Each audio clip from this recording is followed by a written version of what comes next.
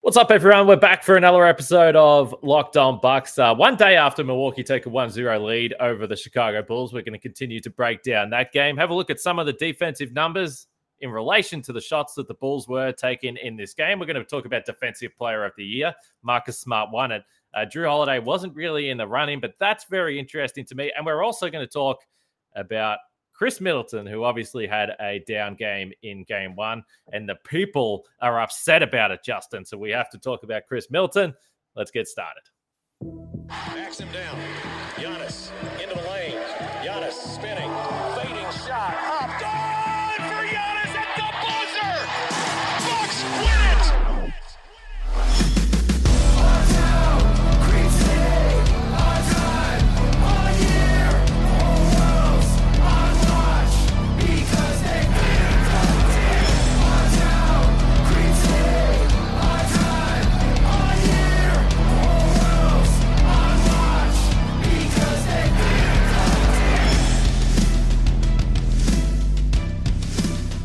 Welcome to Locked On Bucks. I'm your host, Cam Pittman. You can see and hear me on this show Monday to Friday and after weekend playoff games as well. And also, you can find my work over at ESPN alongside me from the Bucks Radio Network.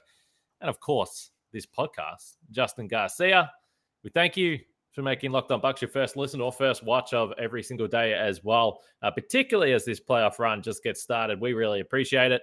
And speaking of the playoff run just getting started, Justin, back in the building for a playoff game, did it bring back all the memories? Did it feel as fun as what it looked for me, even though it may have been a bit of a different experience with what sounded like a few Bulls fans in the building? Yeah, it like once you walked in the arena and saw the usual like layout of t-shirts and whatever the giveaway was, and you could feel like, oh man, this is a playoff game. Like, all right. That was the part that kind of felt a little bit like last year. But yeah, that was the bizarre thing was I saw a few people pointed out like, oh, it seems like it's around 85-15, the crowd split for Bucks and Bulls. It was 60-40, maybe even closer to 50-50 because it was very quiet for the first 2.5 quarters because there wasn't a whole lot to cheer for. But you could see smattering of red throughout the crowd. But in that third quarter, when the Bulls started to chip away, it started to get pretty loud in there. So it was a decent amount of Bulls fans in the arena on Sunday. It was interesting. I was talking to Frank about this, and I was watching on League Pass over here, which gives you TNT, and I think TNT is doing something wrong with the sound. Fiserv Forum always sounds pretty quiet, and some people may say, well, when you've got a split crowd like that, obviously it's going to make a little bit of a difference, but I think there's something with the broadcast because I've been in Fiserv Forum plenty of times where it has been really, really, really loud. And then you watch a replay and it just sounds deathly quiet as well. So there's something going on with the TNT broadcast. I don't know quite what it is, but ultimately the Bucks were able to pull this one out. And it was interesting because I did hear, and you listen to different podcasts, you listen to different analysis of this game and this win and what it means going forward. And we spoke about it a little bit. I think the Bulls, you should expect to shoot better than the low 30% from the field and the 18% from three. There's no doubt about that. But when you look at the best three players on either team, so for the Bulls, DeRozan, Vucevic, LaVine had 60 points on 71 field goal attempts, which that's a lot of shooting and not a lot of scoring. But they actually outscored Giannis, Khris, and Jrue Holiday as well. So it's interesting to look at it from that perspective and say, well, if you're a Bucks fan, you're surely going to expect more than 53 points from those three players. They've produced that all season long. And Khris Middleton in particular, 4 for 13, clearly struggled to score. Turnovers, very interesting. Some of those turnovers, I didn't know what was going on. Some of the passes that really all the Bucks players were trying to pull off were head-scratching to say the least. But a really, really slow start in game one for Khris. There's no way around it. Yeah, and with the Khris component and the team overall, I've heard and seen a few people having that same conversation of, compare the Bucks 3 versus the Bulls 3, and you won't get another game like this if you're the Bucks. And even Dave Kane, we were talking about this off the air as soon as the game wrapped up, and kind of the same thing, like, well, you're not going to have very many games like this where you shoot this poorly in the playoffs. And maybe it's just the cynic, but we've seen enough of these runs in the postseason. Bucks shot 32% from 3 last year, and that's what I kind of tried to say too. I think we will. That we've seen enough from these last 3+ playoff years to know is kind of who this team is in the playoffs, and especially in game ones where they were 1-5 in game ones the last couple of years. And I look back at some of the shooting performances, and they're really bad in those performances. The ones where they've had better performances but still lost, where there was less layoff. Last year in game one of the finals against the Suns, I think there was 2 days off in between the game in the bubble. Between the Magic series and the Heat series, they shot pretty well in those games and still lost. There was 1 or 2 days off in between those. But you look back at against Miami last year, it wasn't great. You had 7 days off where the starters didn't play. Yesterday or Sunday, you had 8 days off. So, we heard Drew Holiday say that afterwards too, and I'm going to take him at his word that, hey, it was just the rust and the layoff that was a big part of the issue with the offense. But we've also seen quite a few of these types of performances. So, to me, I'm really more curious, not so much with the offense and, oh man, I hope they don't have this again, but the defense and how they continue to take those strides, because that's why they won the championship last year. If you shoot 32% from three, you got to have a really good defense. And they had one of the best playoff defenses we've seen in the last decade or so. And that's why you believe that they can win the title again, because to your point, I've said that, and I mean it more for the Bulls. Like, I don't think the Bulls are going to shoot 18%. Yeah. I think there's some room to move for there for Chicago. But for the Bucks, yeah, I agree. I mean, it's not really that far below where they've been in previous playoff campaigns. Clearly, they don't like having long breaks. We've seen that time and time again, as you pointed to. And that's why I think when we were discussing game 2, we were like, geez, I wish it was just 1 day off, and then you get straight back into it rather than have this 2-day layoff. But Chris is, and everyone knows that listens to this podcast knows that obviously I'm a Chris Middleton guy. I think he doesn't get enough respect from the fans, and I always say this when it comes to controversial opinions, or mostly when it comes to slander, it doesn't have to be a huge section of the fan base that feels this way. It just has to be a few people that are overly noisy, which is certainly the case on Twitter. If you see it, it's certainly the case in our YouTube comments where there's some just garbage, to be honest, where people are just like, well, here we go, Chris Middleton again. I had someone tweeting that I've just been waiting for Chris Middleton to show up in the playoffs. Here we are. And I'm like, dude, go back one game. All you have to do is go back one playoff game to game 6 of the finals and go through the last playoff series, and you'll see a bunch of games where he played well. So it's just crap. I just feel bad because I feel like this is a guy that what he did last year, he should have goodwill for the rest of his life with this fan base. And for some reason, he continues to be the guy that's constantly maligned. And he played bad yesterday. Like, I'm fine with saying that Chris Middleton had a bad game because he did. He would know that, and he would accept that as well. But this constant crap about Chris Middleton being not good enough player, he can't play. I'm just like, just go back and watch last year and stop being stupid. I mean, it makes me mad that just a lack of respect for a guy that's done a lot for the team. Yeah, I mean, we'll never win that. After last year, if we're not past this after last year, then we're never going to get there. And look, it's everybody jokes about the Chris Middleton cycle, but a lot of that is true. Where he's going to have this game, and maybe it's game 2, and maybe it's game 3, but at some point in this series, he's going to be the reason. Maybe not this series, but in this playoffs, he's going to be the reason why they win the game, and he's going to be the guy that's hitting shots down the stretch and maybe scoring 40 and looking like the best player on the team. So it's you take the good with the bad, because there's far more good than there is bad with Chris. All right, let's talk about Defensive Player of the Year. Next was awarded today. But if you do think that Chris Middleton is going to have a bounce-back performance in Game 2, then maybe you want to check out our friends over at Prize Picks, which is a daily fantasy option for NBA fans. You can try the award-winning app, Prize Picks, which is daily fantasy made easy. You guys know I like it. I've been talking about it for a while here on the show. You pick 2 to 5 players and an over and under on their projections, and you can win up to 10 times on any entry, and it's just you versus the projected numbers. So it can be points scored. If you want to get behind Chris Middleton, you can do that. So it can be rebounds. It could be steals. And we've got a pretty good deal for you guys as well. For a limited time, Prize Picks has an exclusive no-brainer of an offer for all our listeners. Users get $50 free if a player in your first Prize Picks entry scores a single point, but you must use the code NBA. That's right. This is an exclusive offer available to Locked On fans.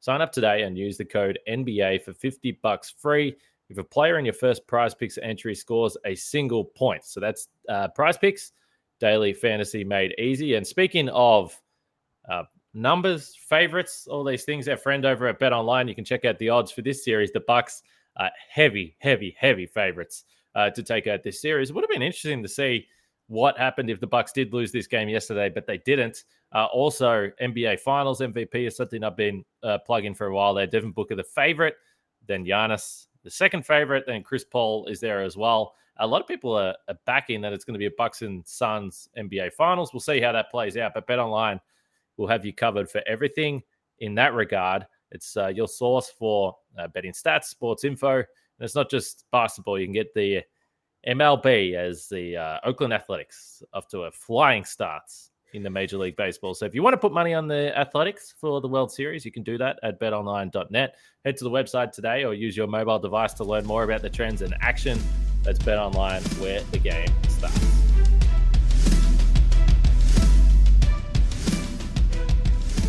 Marcus Smart, Defensive Player of the Year, Justin. Let's just cut straight to the chase. What was your reaction to this award being announced? Which, by the way, I actually didn't know was happening today. It seemed to happen very quickly. No, I didn't.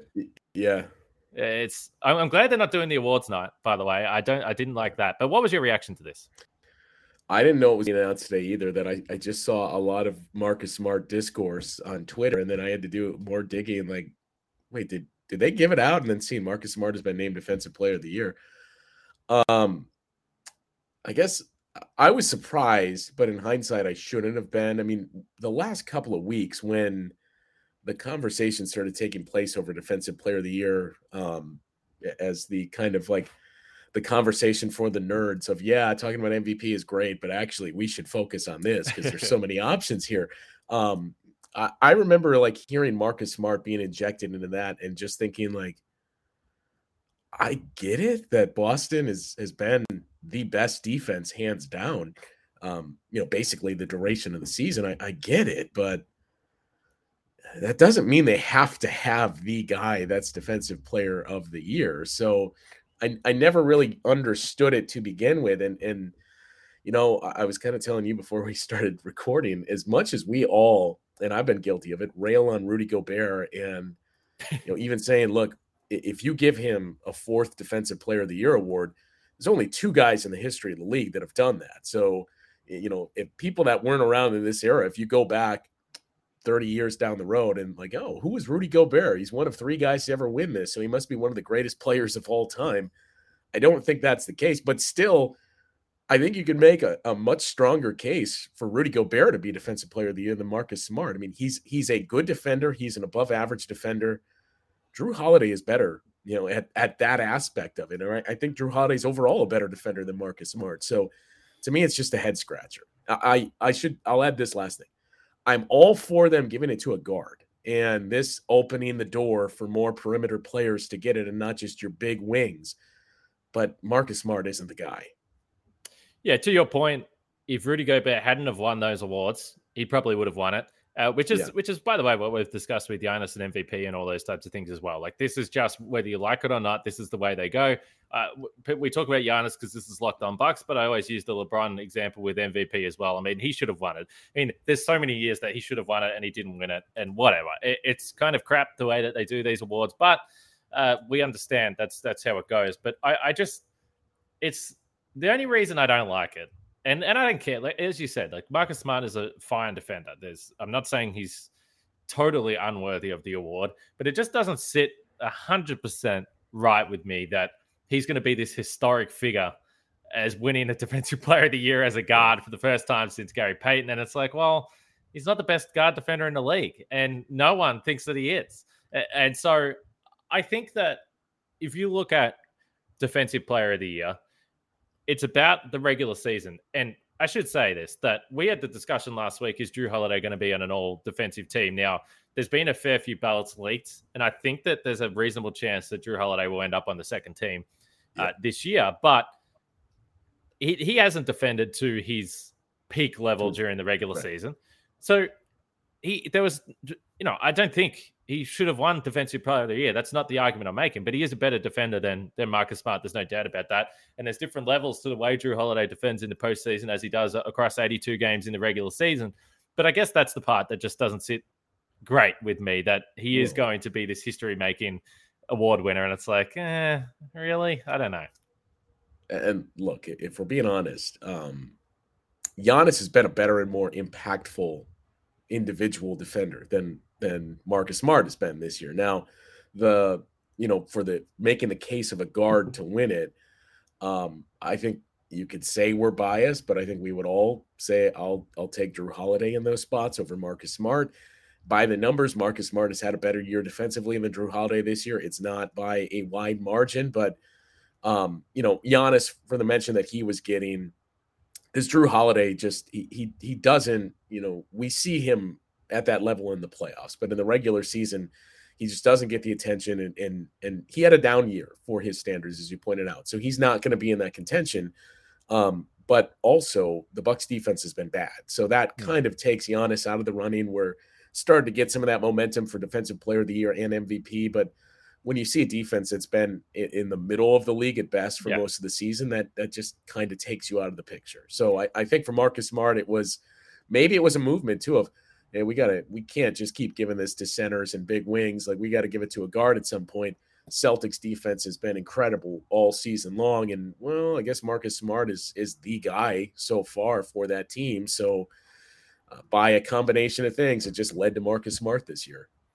Yeah, that's right. And I do think the team element has to come into it a little bit. But when you look at the Celtics defense as a whole, I'm sure if you spoke to some Celtics fans, they would say Robert Williams is the most important defender. Yeah. You'll also look at a series like the one against Brooklyn, and Jason Tatum's playing on Kevin Durant. So they have a number of excellent defenders on that team, just as the Bucks did when Giannis won Defensive Player of the Year with Brook Lopez and Eric Bledsoe. I mean, Bledsoe. They had a number of elite defenders on that team as well. So it's always difficult to read into that. Now, Jrue Holiday did put on his Instagram story it was basically the Shams Instagram post, and it was just Shams' tweet saying that Marcus Smart won Defensive Player of the Year and a photo of Marcus Smart. Now, there was no congratulations. There was no angry face emoji.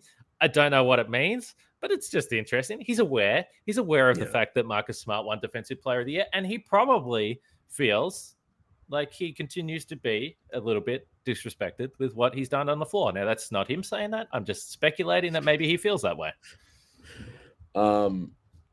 Yeah, and that's the best part about adding no caption at all. Is that's right. You leave it up to interpretation.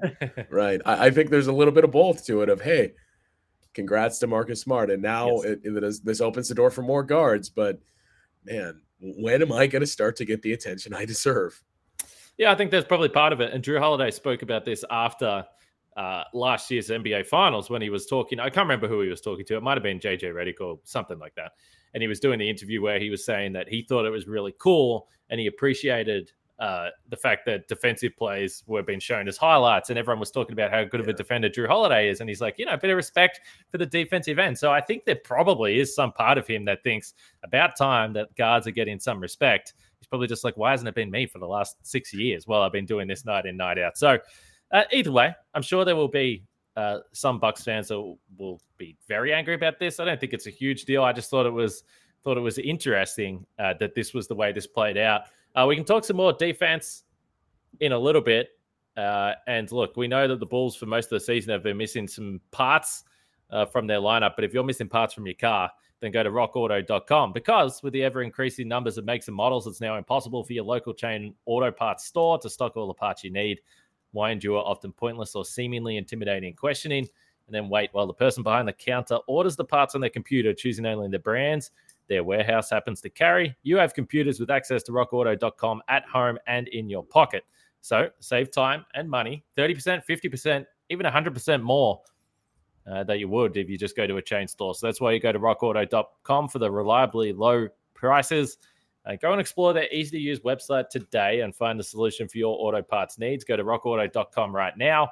See all the parts available for your car or truck right locked on in their How Did You Hear About Us box, so they know we sent you. It's amazing selection, reliably low prices, all the parts your car will ever need. rockauto.com.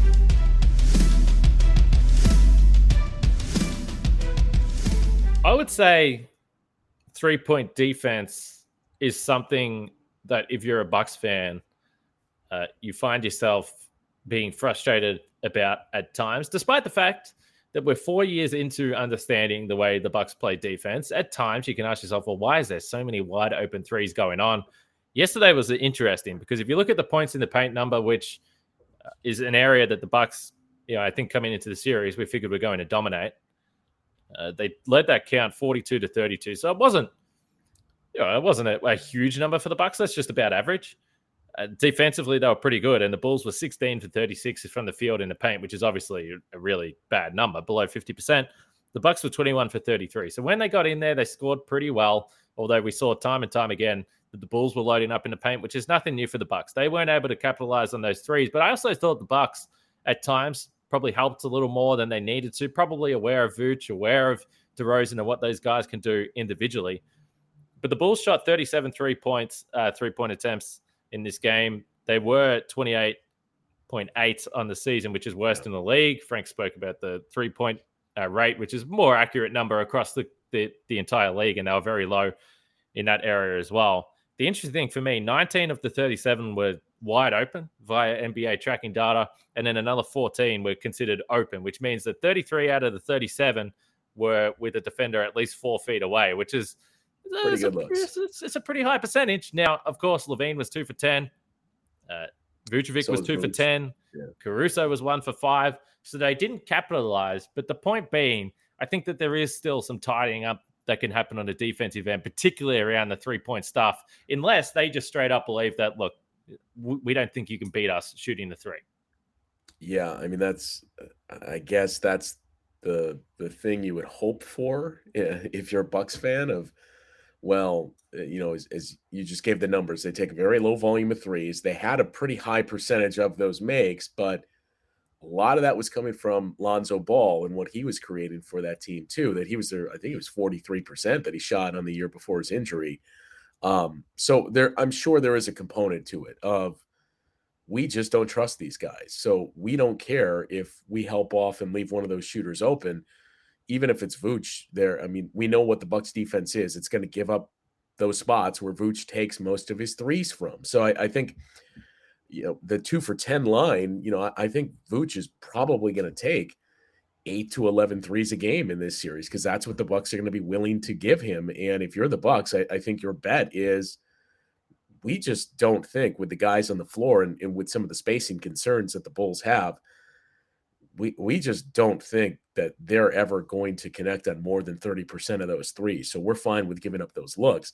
You hope that's what it is, because, a second round matchup with, if it is the Brooklyn Nets with guys like Kyrie and Seth Curry and Kevin Durant, you can't give them those looks. And with Boston, it's the same thing, that they have enough shooting. And if you make it to the conference finals, it's the same thing with a team like Miami. So hopefully it is just that. And I think that's the one thing you want to really keep an eye on in games 2, 3, and 4. And hopefully it's only those games is, how do the Bucks defend that line? And does it look like it's a conscious, okay, we're just more focused on other areas that we're going to give up some of those looks? Or is this the Bulls finding things? Because if they're finding things, that's a problem you need to clean up before the second round. Yeah, no doubt. And it's interesting if you want to make a comparison to the first round series last year with Miami, the lead guy, obviously with the Heat, Jimmy Butler, different players defending him. And we saw a lot of Giannis actually on Jimmy in that first round series last year, but a guy that likes to shoot in the mid-range and was able to have absolutely no success at all across the 4 games of that series. DeRozan started off slow. He said there's no chance in hell that he's going to shoot like that again. Look, based on what we've seen this season, then maybe he's right. Although we spoke so much about the Bucks having game 1 struggles, we all remember the Raptors could never win a game 1. Maybe DeMar DeRozan was the game 1 curse, and maybe he's just as bad in game 1s as what the Bucks are. Everyone thought that he was destined to be a Milwaukee player at some point, so maybe that would have been the perfect fit. Yeah, and we didn't see it a lot, but some of those possessions where we saw Giannis on DeMar DeRozan, it gave you some of those flashbacks to the Heat series where Jimmy just could not deal with the size of Giannis. And we saw it towards the end of the first half too, where there was a sequence in the second and third quarter where it seemed like it was like 3 straight possessions where DeMar just put up bad contested shots against Giannis. And I remember telling Ben Brust off the air as soon as we went to break too, like, if DeMar wants to continue to challenge Giannis, I am more than fine with that based off these last few possessions. So, that's just another thing, like the defensive player of the year, like we've seen what Giannis is able to do against perimeter guys and as a rim protector, and not to reopen the conversation, but like some of those sequences, that was another thing of like, man, this guy, he can defend so many different positions where he's out there on the perimeter on point guards and he's picking up DeMar here and he's protecting the rim. That I think we're going to see a little more of that as the series progresses. He's obviously not going to take the lion's share of the assignment on DeMar DeRozan, but those were the interesting possessions to watch of when Giannis got the switch onto him or just took him straight up, and he contained him pretty well. Yeah, I think it's a good point. There was one possession in particular that I remember that DeRozan had the ball. He sort of got to the free throw line area. Then he had to move the ball away, and he actually couldn't get a shot off at all. But I think part of the decision-making process for Bud when he's deciding, well, can I put Giannis, or really do I need to put Giannis on DeRozan to win the series? I think maybe not, but I do think if he's not in foul trouble, we may see some of that in the fourth quarter, which is a move we've seen Bud go to in previous games. The one thing I wanted to bring up before we wrap it up, well, foul trouble is part of the story of yesterday's game, and we discussed the end of game situation. Clearly, I think there's a lot of people for good reason that say, look, probably even with 5 fouls, when there's only a minute left, leave Giannis on the floor. I think that's probably what most people would have gone to. But the rotation in general, I did see some, and I think mostly it's just people leaning back on what they've said in the past, talking about the rotation and stuff. As we kind of pointed to on yesterday's game, post-game show, he only played 9 guys, and Drew and Chris Middleton played 39 minutes. And Giannis, even though the fact that he was in that foul trouble, spent portions off the ground, still played 34. So if he wasn't in foul trouble, he would have played 40 minutes. So I do think the days of saying, come on, Bud, play your players more, I don't think that that's an issue anymore. I think those days are gone. Yeah, I mean, they've been gone for 2 years now. That's right. And the other good thing was everybody that wanted it, you got your wish. Granted, it was because, unfortunately, of an injury to George Hill, but we got to see quite a bit of Javon Carter because of that.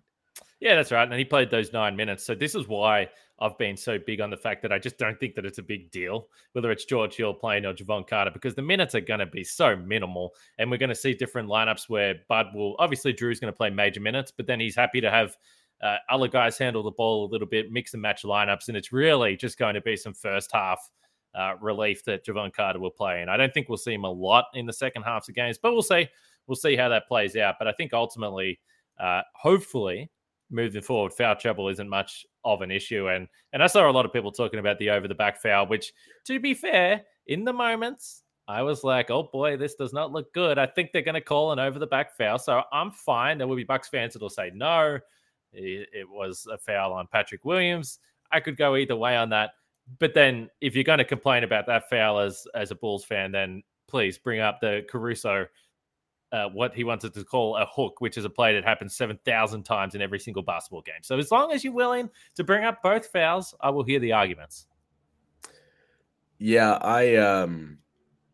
I'm with you where I thought that was going to be called over the back, but it's, could you make a case for it? Sure. What they called on Patrick Williams was a foul that, he was basically undercutting Giannis and didn't go for the rebound and just kept boxing him out as he went airborne. And that is a foul. I hate it when fans point to bad officiating and blame the officiating, but this was a very poorly officiated game for both sides, I thought, yesterday. So seeing that when they could have really gone either way, it was not a great day for officiating yesterday. No, it wasn't. And also, there was the foul, the offensive foul, which I guess they called a push-off on Giannis on the jump shot, which was not a push-off at all. It was just stronger, and DeRozan wanted to send himself flying. And the other one that was really weird for me was the offensive foul on Brook Lopez, where he actually split 2 defenders. So it was like 2 separate defenders took half a charge each. It was a very, very bizarre call that they called on Brook Lopez as well. So yeah, there was plenty of head scratches. I'm sure if you're a Bulls fan, you'll be able to point to 5 calls that you thought were ridiculous as well, which is all part of it. Like you said, I don't think it was the best game for officiating across this one. We've still got a day before game 2, so we'll have another podcast tomorrow. We'll look ahead to game 2 and what we can expect from that matchup. Around the rest of the East, Justin, the Sixers look like they're cruising. Miami had an easy win in game 1. I'm looking forward to game 2 between Celtics and Nets. We don't want to get too far ahead of ourselves, but that would be who the Bucks would play if they can wrap up this series. Yeah, it's really unfortunate too, the injuries that have happened with Toronto. Granted, Philadelphia looked great in the first half. Yeah. That was probably their best half of basketball on Saturday. But the injuries certainly are a big story there as well. I mean, if you wanted to put out a hot take, could you really lean into, are we sure that all 4 Eastern Conference first-round series aren't going to end up being sweeps? No, I'm not sure. But yeah, there's really one you would point to at this point of, well, this one might not. The Nets will get a win, a solitary win. That'd be the one. Yeah.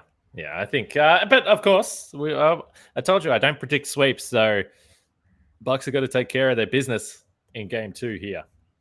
The other series I can make predictions about. I got no problem in doing that, but I'm not predicting a sweep in Bucks Bulls. I refuse. Call me a coward if you will, but I refuse to predict a sweep. Like I said, we'll be back tomorrow. Justin, you just get yourself prepared for Game 2. Rest that voice. All right, let's wrap it up. We'll catch all you guys tomorrow for the podcast. For Justin and myself, take it easy. We'll speak to you guys then.